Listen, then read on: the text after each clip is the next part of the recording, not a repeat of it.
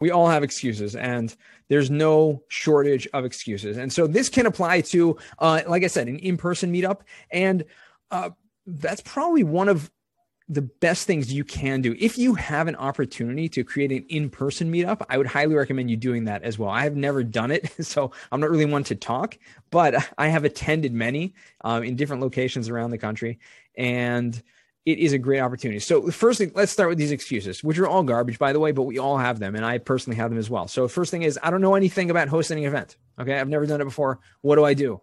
It doesn't matter. I never hosted an event before either, before I just jumped in. Okay. So let's just throw it out the window. I don't have a venue. Okay. If you want to do an in-person event, obviously you need a venue.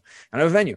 Also an excuse. You can put it out there. You can find something. It's no biggie. I'm not from here. Like, I don't really know enough people, right? Or, if this is going to apply to an online, I don't know very many people who would come. Like, who's actually going to come to my event? Who's going to come to my virtual meetup or my in-person meetup? Or you think, I'm not even qualified to host this. Like, I'm a newbie. Like, let's say you want to do a real estate meetup, which is what I'm doing, or you want to have a meetup in any other industry. I think real estate meetups are great because people want to network, and networking is really what it's all about. Opportunities come from networking.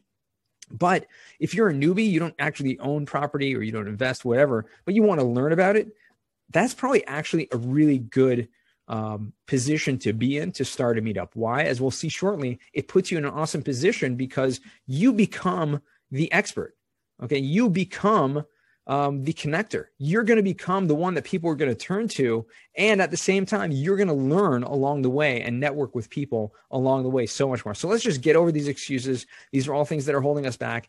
If you want to start a meetup, I'm going to tell you some great ways to go about doing it. But at the end of the day, you just have to do it. You just have to jump in like I did. I went to a meetup. The next day I said, I'm going to do this. And the next day I literally created a Facebook group. I literally, just created this. And I called or I emailed, called whatever, a bunch of people that I knew that would be great speakers and just reached out to them. So that's going to be an obstacle as well for you. Who are you going to have to come to speak at it? We're going to talk about all of this.